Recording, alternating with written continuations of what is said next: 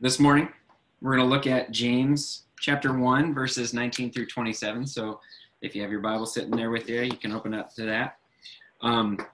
Last week, we looked at verses 9 through 18, and we talked about trials and temptations.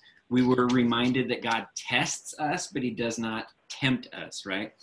It's our own evil desires, James says, that latch on to the temptations around us and drag us away into sin.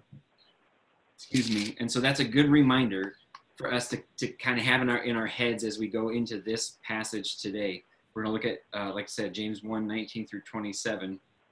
As believers, we've been made new creations in Christ, and yet at the same time, I've heard people put it this way, that we're between the already and the not yet. We've been made new in Christ, but we're also being renewed in that image, and that will be completed at his return, or when we go to be with him.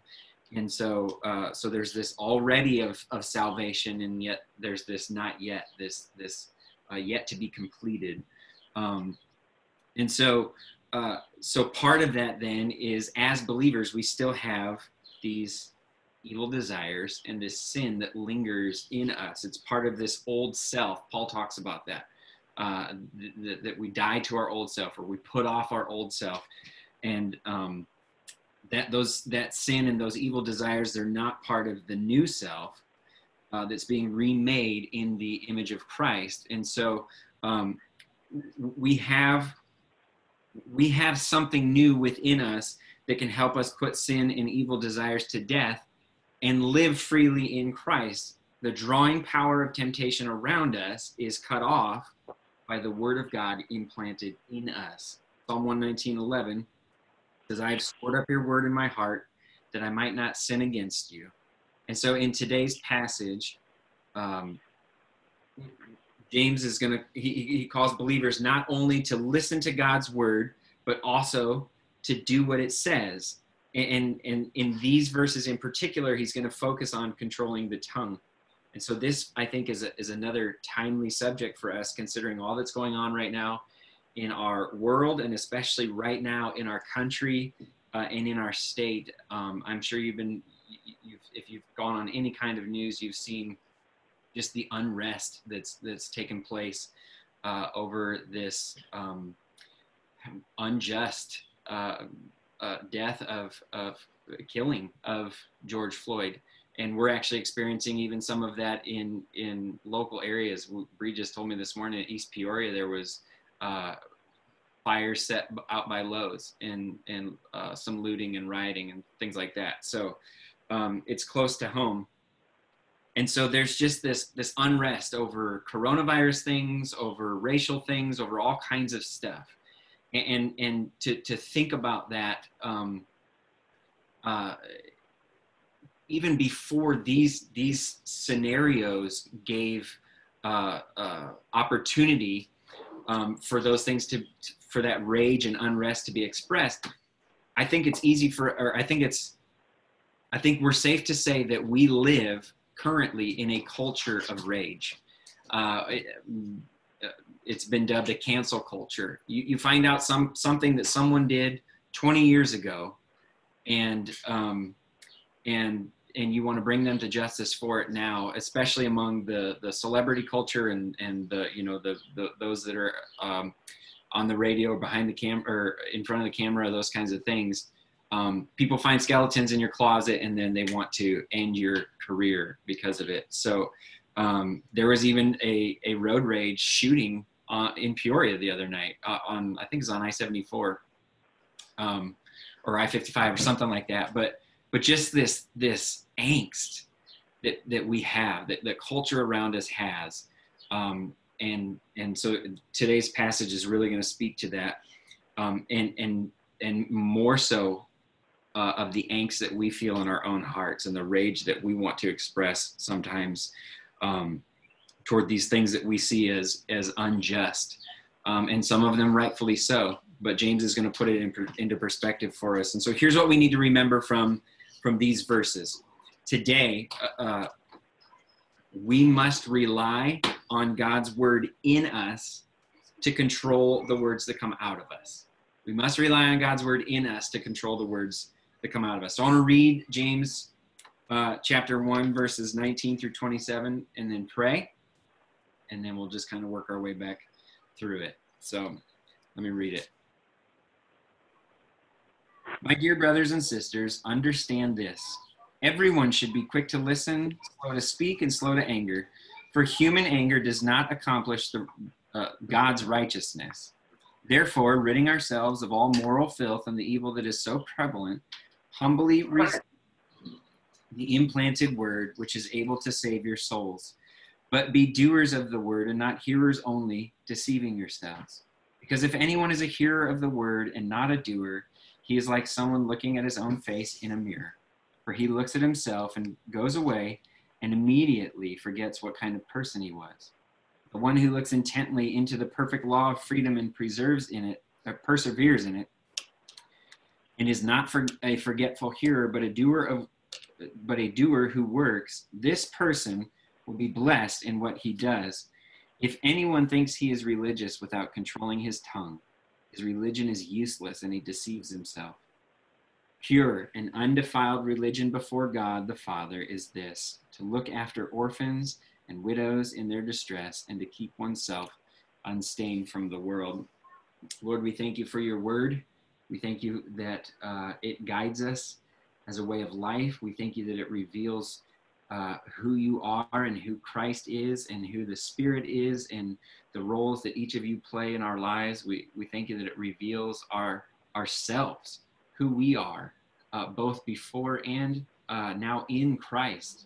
And so, Lord, would you take this word this morning that is implanted in our hearts, that is that the Spirit leads us into as truth, and would you take it and would you help us to not only hear it, but to obey it for your glory, for our good. In Jesus' name we pray. Amen. So James is essentially going to give an exhortation, a command for his readers to follow. Then he's going to give an illustration, just really kind of shoring up why that command is important. And then he's going to give a summary essentially of what this looks like in the life of the believer. So the first thing is the exhortation, and it's ultimately to be like God, okay? Look at verses 19 and 20. He says, my dear brothers and sisters, understand this. Everyone should be quick to listen, slow to speak, and slow to anger, for human anger does not accomplish God's righteousness. Now, just like he started his letter, he calls himself James, a servant of God and the Lord of the Lord Jesus Christ. He doesn't say, I'm Jesus's brother. He's not playing that card of authority. He's humbling himself and giving them this picture of humility to follow. Same thing here. Before he gives the exhortation, he calls them my dear brothers and sisters. This is an affectionate plea. He's modeling what he's about to exhort them to do, what he's about to tell them to do. Remember, there's division among the readers here, the people he sent this letter to. There's rich people, there's poor people, there's people that are going after worldliness. They're getting angry at each other. And so James wants to remind them that even in calling them his own brothers and sisters, that, hey, listen,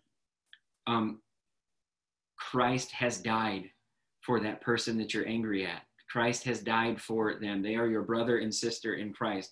And so he's setting the stage here. He could scold them, right? He's an apostle.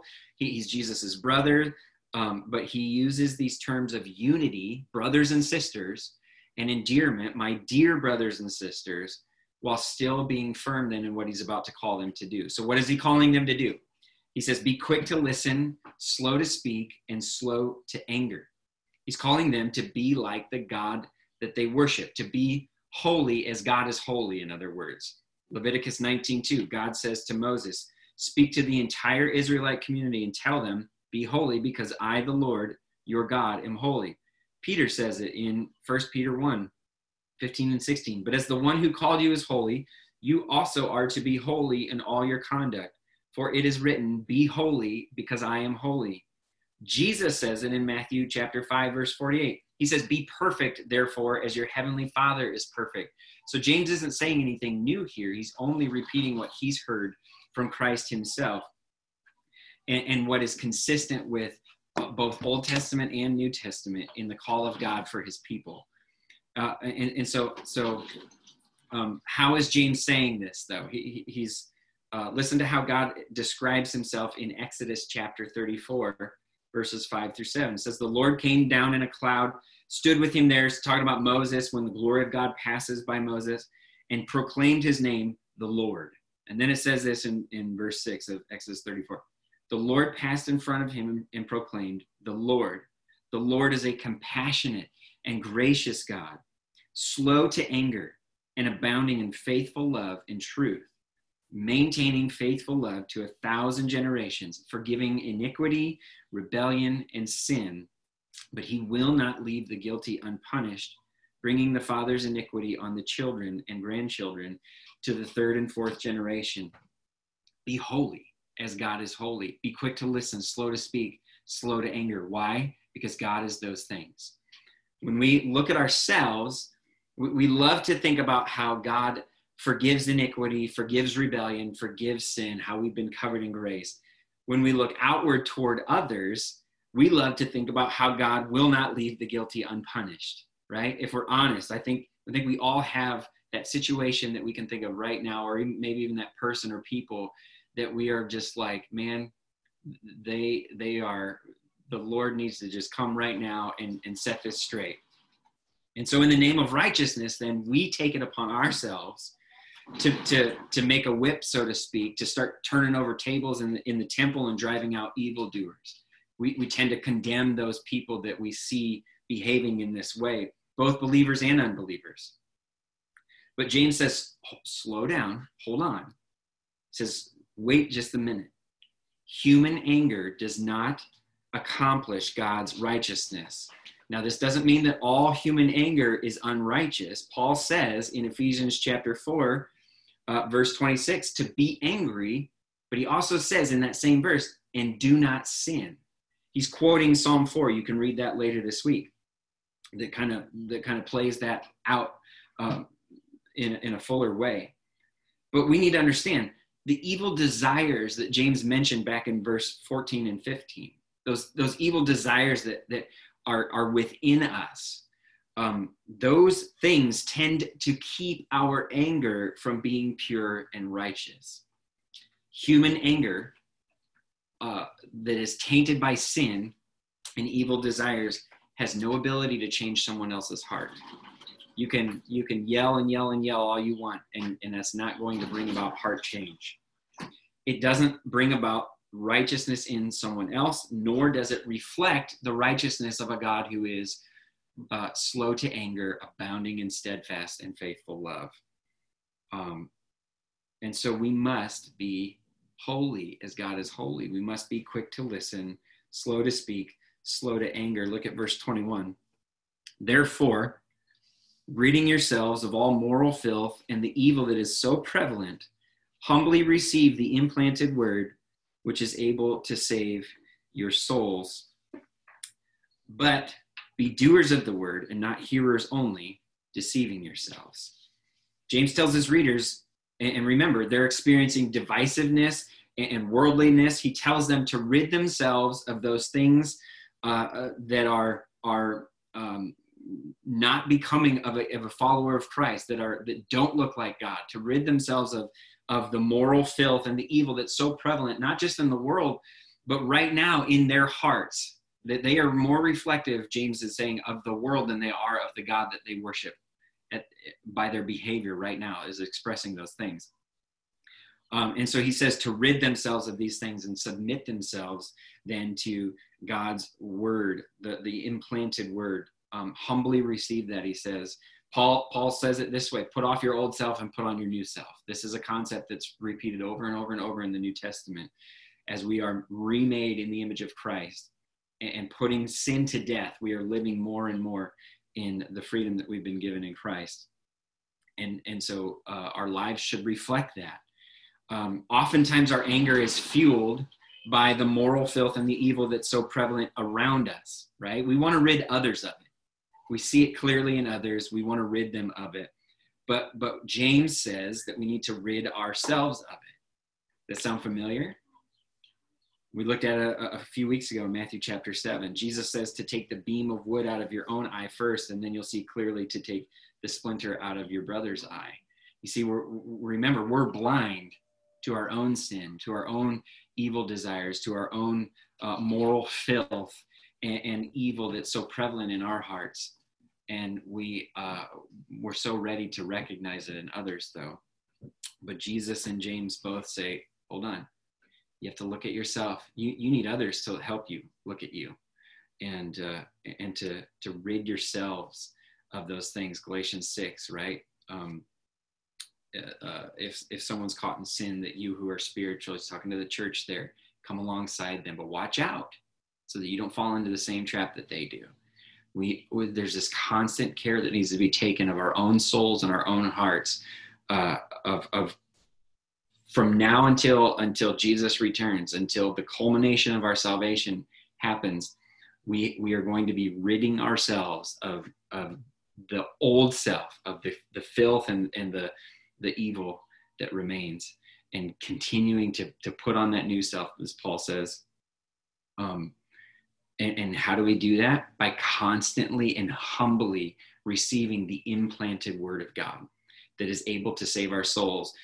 Paul talks about that in Ephesians and Colossians. He says it is the gospel, the word of truth that you heard and now you believe. It's brought about your salvation. But James is talking to believers here.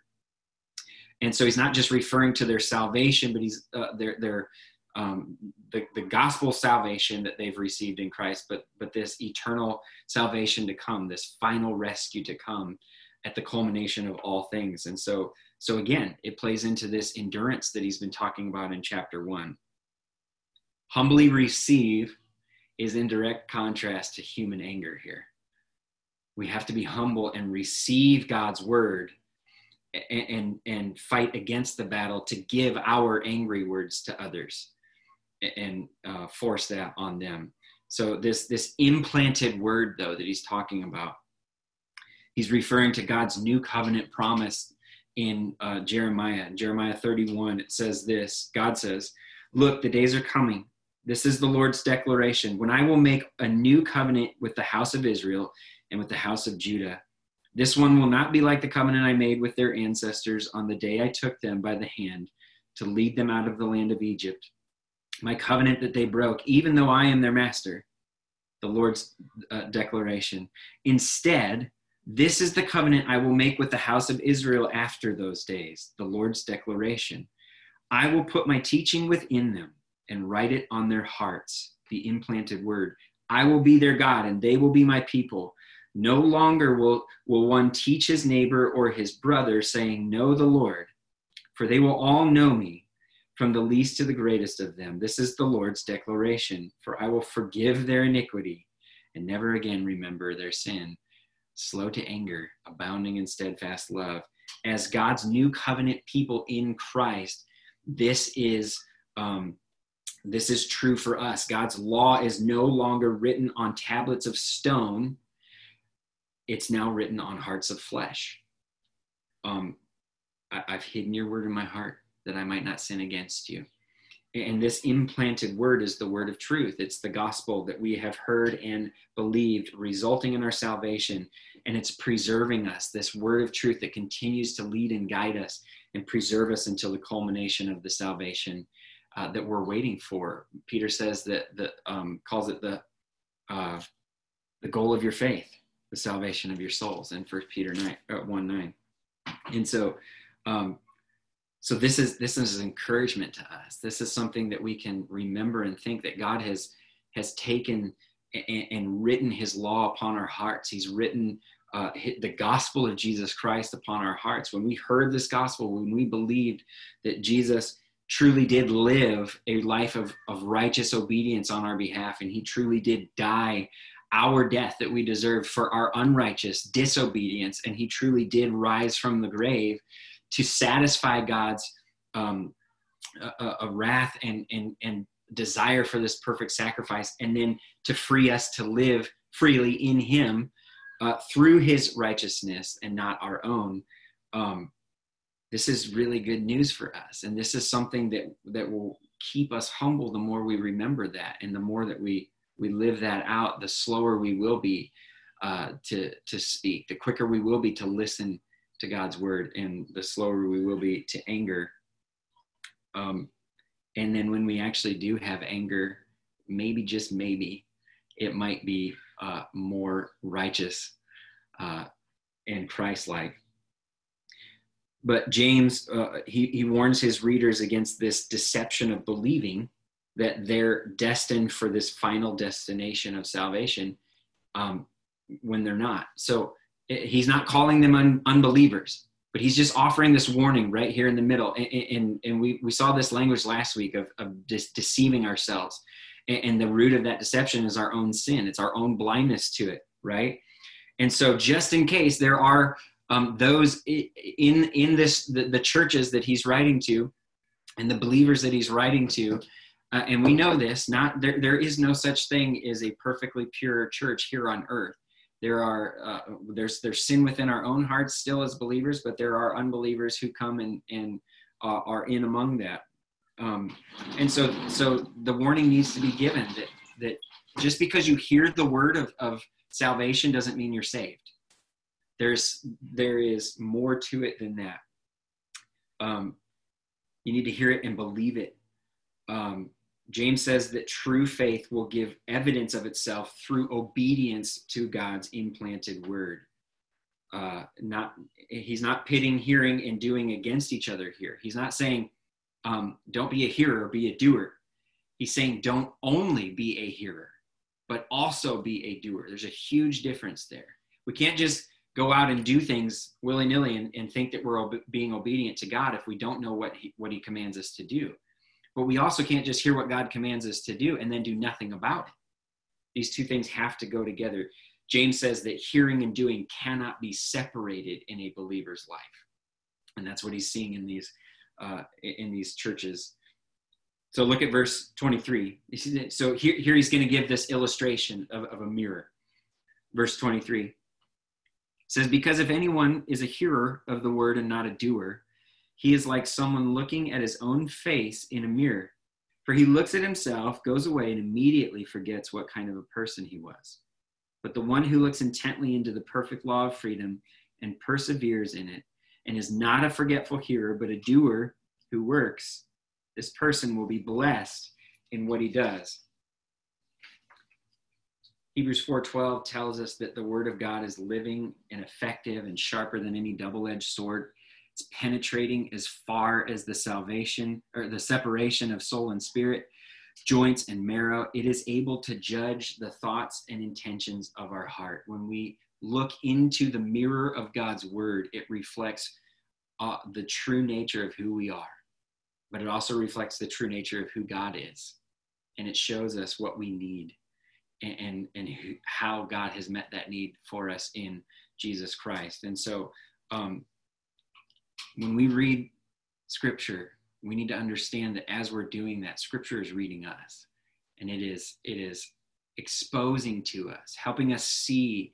The more intently we stare into the mirror of God's word, the more we're going to see clearly our own blemishes, but not for condemnation, for transformation, because we're going to also be reminded of Christ's perfection, and we're going to see Christ in us and the Spirit in us, alive and active and working through the revealing of God's truth and the understanding and the wisdom that we gain through the Spirit as we look intently into the Word of God and are led by that.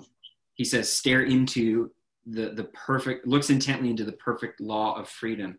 We need to understand that the Bible doesn't pit God's law against Christ. We need to understand that God gave us both the law and Christ, which means that the law is good. Paul talks about this in Romans 7. And obviously Christ is good. And so what we need to understand is what the law was meant for. It's actually an act of God's grace that he gave the law, because it reveals our inability to follow it, right?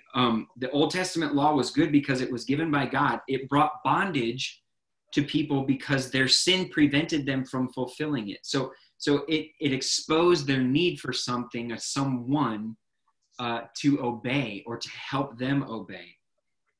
And so then enter Jesus, who is sinless. And what does he say? I didn't come to abolish the law. I came to fulfill it. All of my righteous obedience now fulfills the command of God. So now in Christ, we've been freed from the bondage of law, of sin and death. Paul says in Romans 8, therefore there is now no condemnation for those in Christ Jesus, because the law of the Spirit of life in Christ Jesus has set you free from the law of sin and death.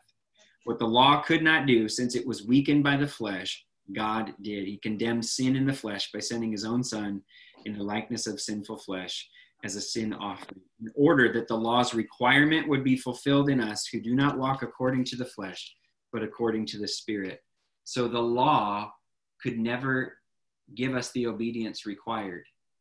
It only revealed that we lacked that obedience. And now Christ and the Spirit of life in Christ has set us free from bondage to this law. And now we're slaves in Christ. We're slaves to Christ. But slaves of righteousness. We've been made righteous already through him. And so this frees us up so that we don't look at this and hear James going, don't be hearers, be doers, and think that we need to do something to obtain the righteousness that we've already been freely given in Christ. That's not what he's saying. Obedience does not produce salvation. Salvation produces obedience in Christ. And so, so now we are freed from the bondage of the law through Christ, who has fulfilled it on our behalf. And we are free to follow God's word in obedience through Christ and by his grace. So don't just be hearers of the word, James says. Be doers as well. We need to hear it. We need to receive humbly the implanted word of God and let the Spirit in us, who leads us into all truth, who convicts us of our sin and leads us into righteousness and reminds us of what we've been given in Christ, submit ourselves to the word through the power of the Spirit and follow what it says. Jesus says, my commands are not burdensome. How can they be when we're united to him in them, right? Our yoke is, or we have taken on his yoke. That is light, and so we are free to follow God's commands, not because we need to earn the salvation, but because we've been saved. We've been given it in Christ. And so then James finishes this out by essentially saying, look, when you look into the mirror, this is what you should see right here, verse 27. If anyone thinks he is religious without controlling his tongue, his religion is useless and he deceives himself. Pure and undefiled religion before God the Father is this, to look after orphans and widows in their distress and to keep oneself unstained from the world. Deuteronomy 10:18 says this about God. He executes justice for the fatherless and the widow and loves the resident alien, giving him food and clothing. James says, when you look in the mirror and you do what God says, you should look like God. You should look like Christ, whose image you now bear, who in whose image you are being remade. And this language, this pure and undefiled religion that he talks about, that pure and undefiled is language reflective of the pure and spotless Lamb sacrificed on behalf of the people. So religion that's pleasing to God, like the sacrifice that's pleasing to God, that's pure and undefiled, is obedience to his word through the grace that we've been given in union with the pure and spotless Lamb, Jesus Christ, the one who was sacrificed on our behalf. Notice here he says, this is so important, but the one who looks intently into the perfect law of freedom and perseveres in it, back in verse 25, and is not a forgetful hearer, but a doer of who works, this person will be blessed in what he does. James is not equating works with salvation. He's equating works with blessing. There's a huge difference there.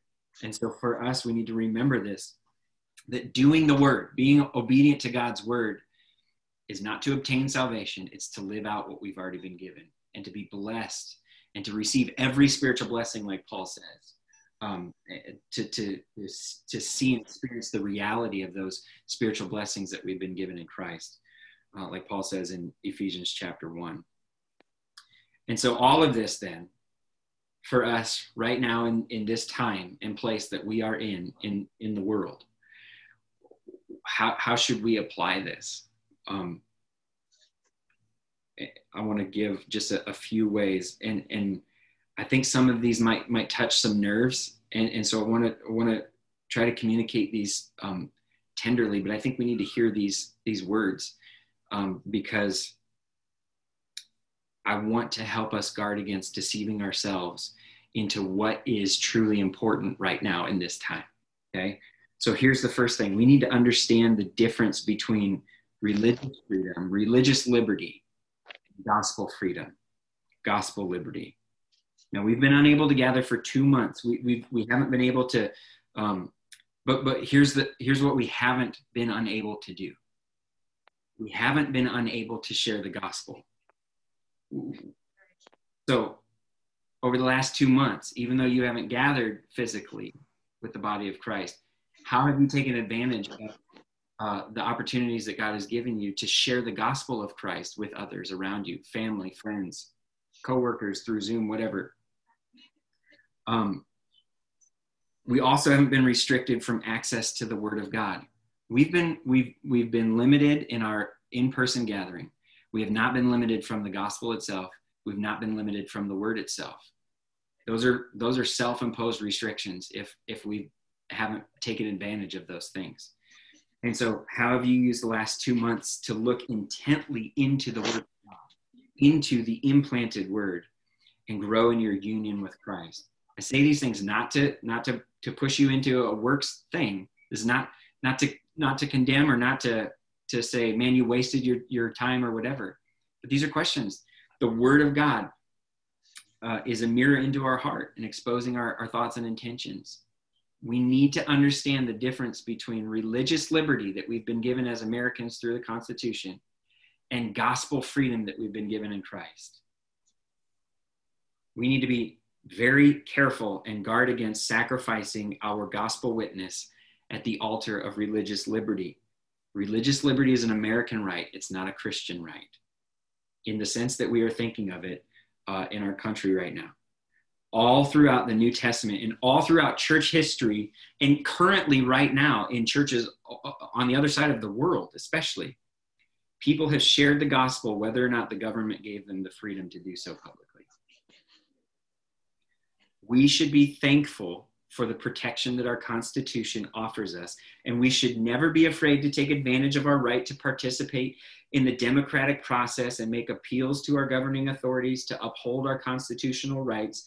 But we always must do so in humility, in gentleness, in patience, and in love, never in anger, never in rage, so as to maintain our gospel witness and reflect the one whose image we bear, Jesus Christ. And so if you're slandering government officials with your words on social media, with t-shirts that you're wearing, with signs that you're posting in your yard, regardless of whether or not they've infringed upon your rights as an American, you're not giving witness to the grace of the gospel. You're giving witness to your own sinful desires. Slander is never okay in the name of Christ. It does not matter whether or not you disagree with that other person. You're deceiving yourself. You're elevating yourself over that person. To slander someone else and to use harsh and hateful words against someone, even against a perceived enemy. If you're going to do that, you have to dehumanize them. And the minute you do that, you deceive yourself and you forget that they've been made in God's image just like you. And you were once just like them. Go back and look at Titus 3. Paul says it. We too were once just like them. hateful, malice, slander. He lists these things. But God, in his kindness and in his love that he had for us in Christ Jesus, saved us, not by works that we had done, but according to his great mercy. We cannot forget that. So we need to very clearly understand the difference between American religious liberty that we've been granted through our Constitution and the freedom that we have in Christ, no matter what liberties get taken away from us. We need to be careful that we don't cling to religious liberty so tightly that we convince ourselves and others, this is huge, that we're unwilling to suffer for the sake of Christ. The biblical mandate from Christ to deny ourselves, to take up our cross, and to follow him means that we will and we must suffer with him and be willing to do so even to the point of death. We're not there yet. But we need to be very careful that we don't fight so hard for religious liberty that we send the message that we're unwilling to suffer for the sake of Jesus and convince ourselves of that same thing. When we look intently into the mirror of God's word, we find passages like Philippians 2, 1 through 11, that says Christ humbled himself, and our minds should be the same. We should think the same way he did. He's king of the universe, and he didn't consider that anything to be used, to be grasped at that moment. He humbled himself and became obedient to death, even death on a cross. And then he will be exalted. God lifts him up. God, the just judge. We find passages like Ephesians 4 that tell us to be eager to maintain the spirit of unity through the bond of peace as believers. It tells us to speak the truth in love, to be angry and don't sin. And we find passages like 1 Peter 2, 20 through 25, and that one I want to read. 1 Peter 2, 20 through 25. For what credit is there if when you do wrong and are beaten, you endure it? But when you do what is good and suffer, if you endure it, this brings favor with God. For you were called to this, because Christ also suffered for you, leaving you an example that you should follow in his steps. He did not commit sin, and no deceit was found in his mouth. When he was insulted, he did not insult in return. When he suffered, he did not threaten, but entrusted himself to the one who judges justly. He himself bore our sins in his body on the tree, so that having died to sins, having put off the moral filth and the evil that's so prevalent, as James would say, we might live for righteousness. By his wounds you have been healed. For you were like sheep going astray, but you have now returned to the shepherd and overseer of your souls. Christ has given us the example that we need to follow. So, in a culture of rage, in a cancel culture, as God's church, as Christ's bride and body, we need to make sure that we are living the freedom that we have in Christ, but that we are doing that in obedience to the word of God, in a way that that helps us receive humbly the implanted word and be quick to listen, slow to speak, slow to become angry, and to follow in the ways of Jesus. And so I want to give us, if you were on the launch team, you'll recognize this, but I want to give us just real quick some very practical tips, because as we continue to move toward reopening and gathering back in person, we're going to have conversations more, and people are going to be on different sides of an argument. They're going to have opposing views, but we need to remember that we're brothers and sisters in Christ. We need to treat each other that way. This is a person for whom Christ has died. And if Christ is willing to give his own life for that person, I ought to be willing to give them the charity that they need from me. Okay, so how to have gospel-centered conflict, because it's going to happen. Paul says, "Be eager to maintain the unity through the Spirit through the bond of peace." Unity does not maintain itself because we have these lingering desires and sin in us. And so here's some practical tips.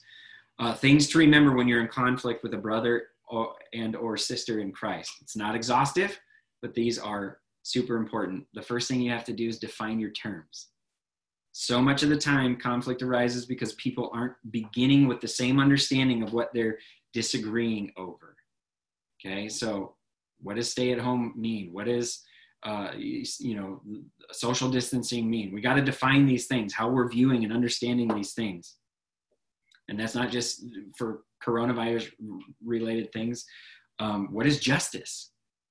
What is social justice? What is evangelism and worship and all these things? Okay. Number 2, you need to remember that you both bring sin into the situation, and sin is blinding.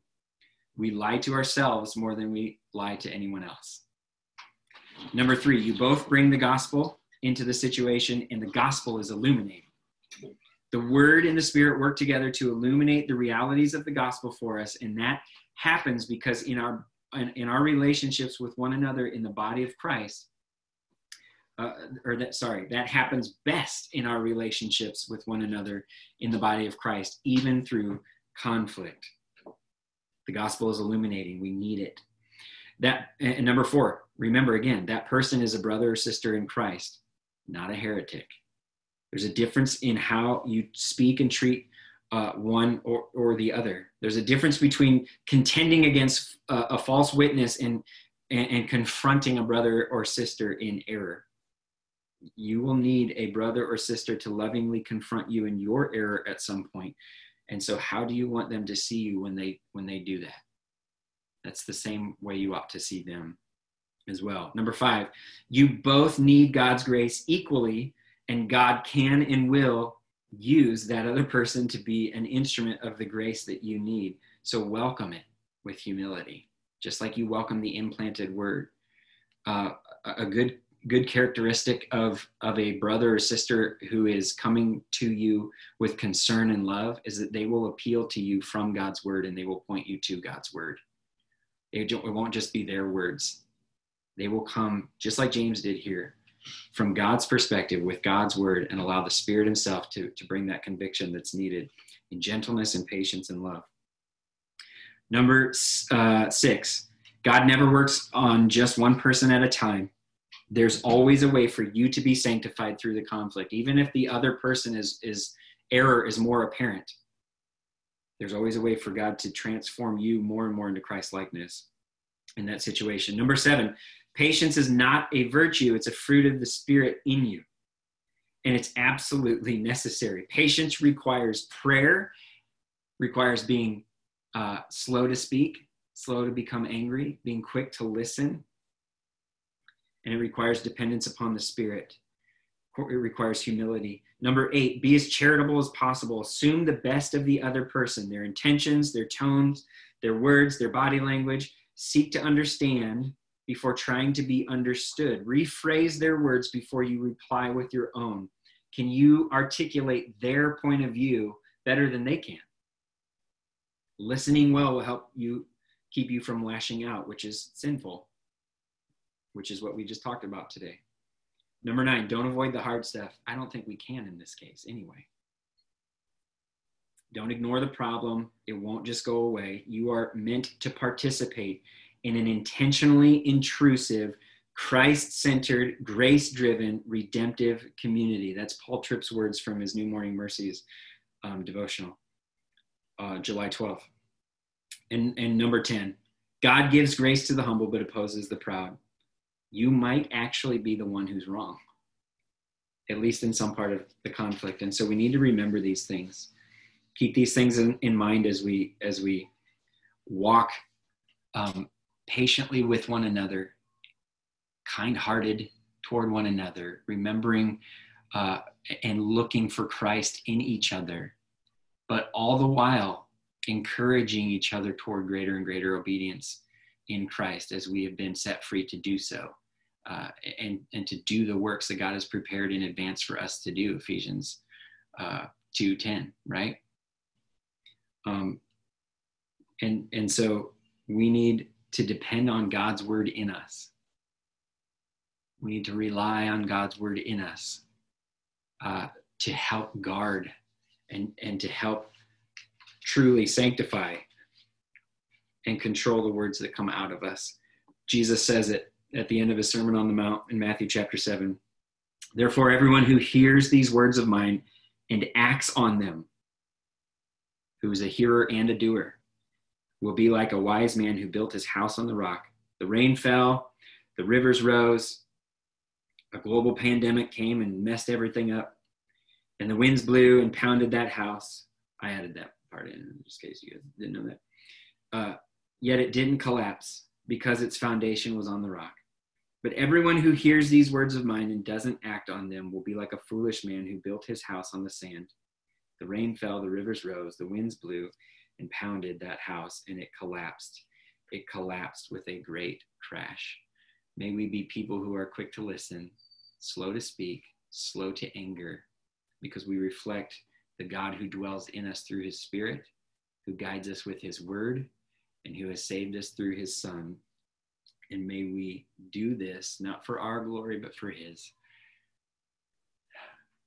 It's a long haul. Requires endurance and patience. And God has given us the tools that we need to walk slowly with him. Amen. Lord, we thank you for who you are. We thank you for your word and your grace and your patience with us. Lord, may we never cease to forget your great patience with us. May we never cease to forget your great gift of salvation that you've given us through Christ. But Lord, above those things even, may we never forget Christ himself, who we've been united to. That we don't just receive the benefits of Christ, we receive Christ. We walk not alone in obedience to you, we walk together with the Son of the living God who obeyed you perfectly and who empowers us through your Spirit and guides us with your word to walk as Jesus walked, because we say we love him.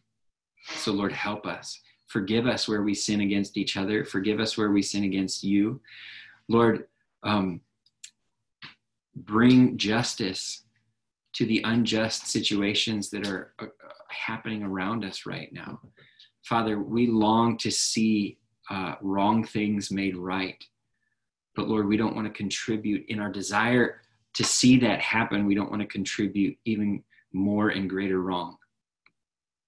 We want to be pure and holy in our conduct. We want to be Christ-like in our words and actions. So help us listen intently, look intently into the mirror of God's word that exposes the thoughts and intentions of our heart.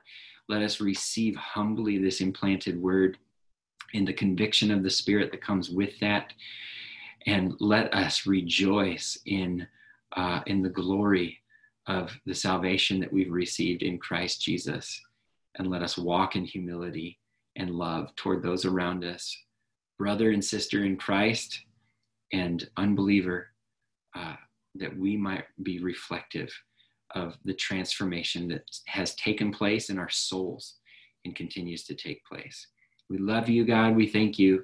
And we pray for the opportunities that we will have even today to live out, to not just hear this word that we've heard this morning, but to be doers of it.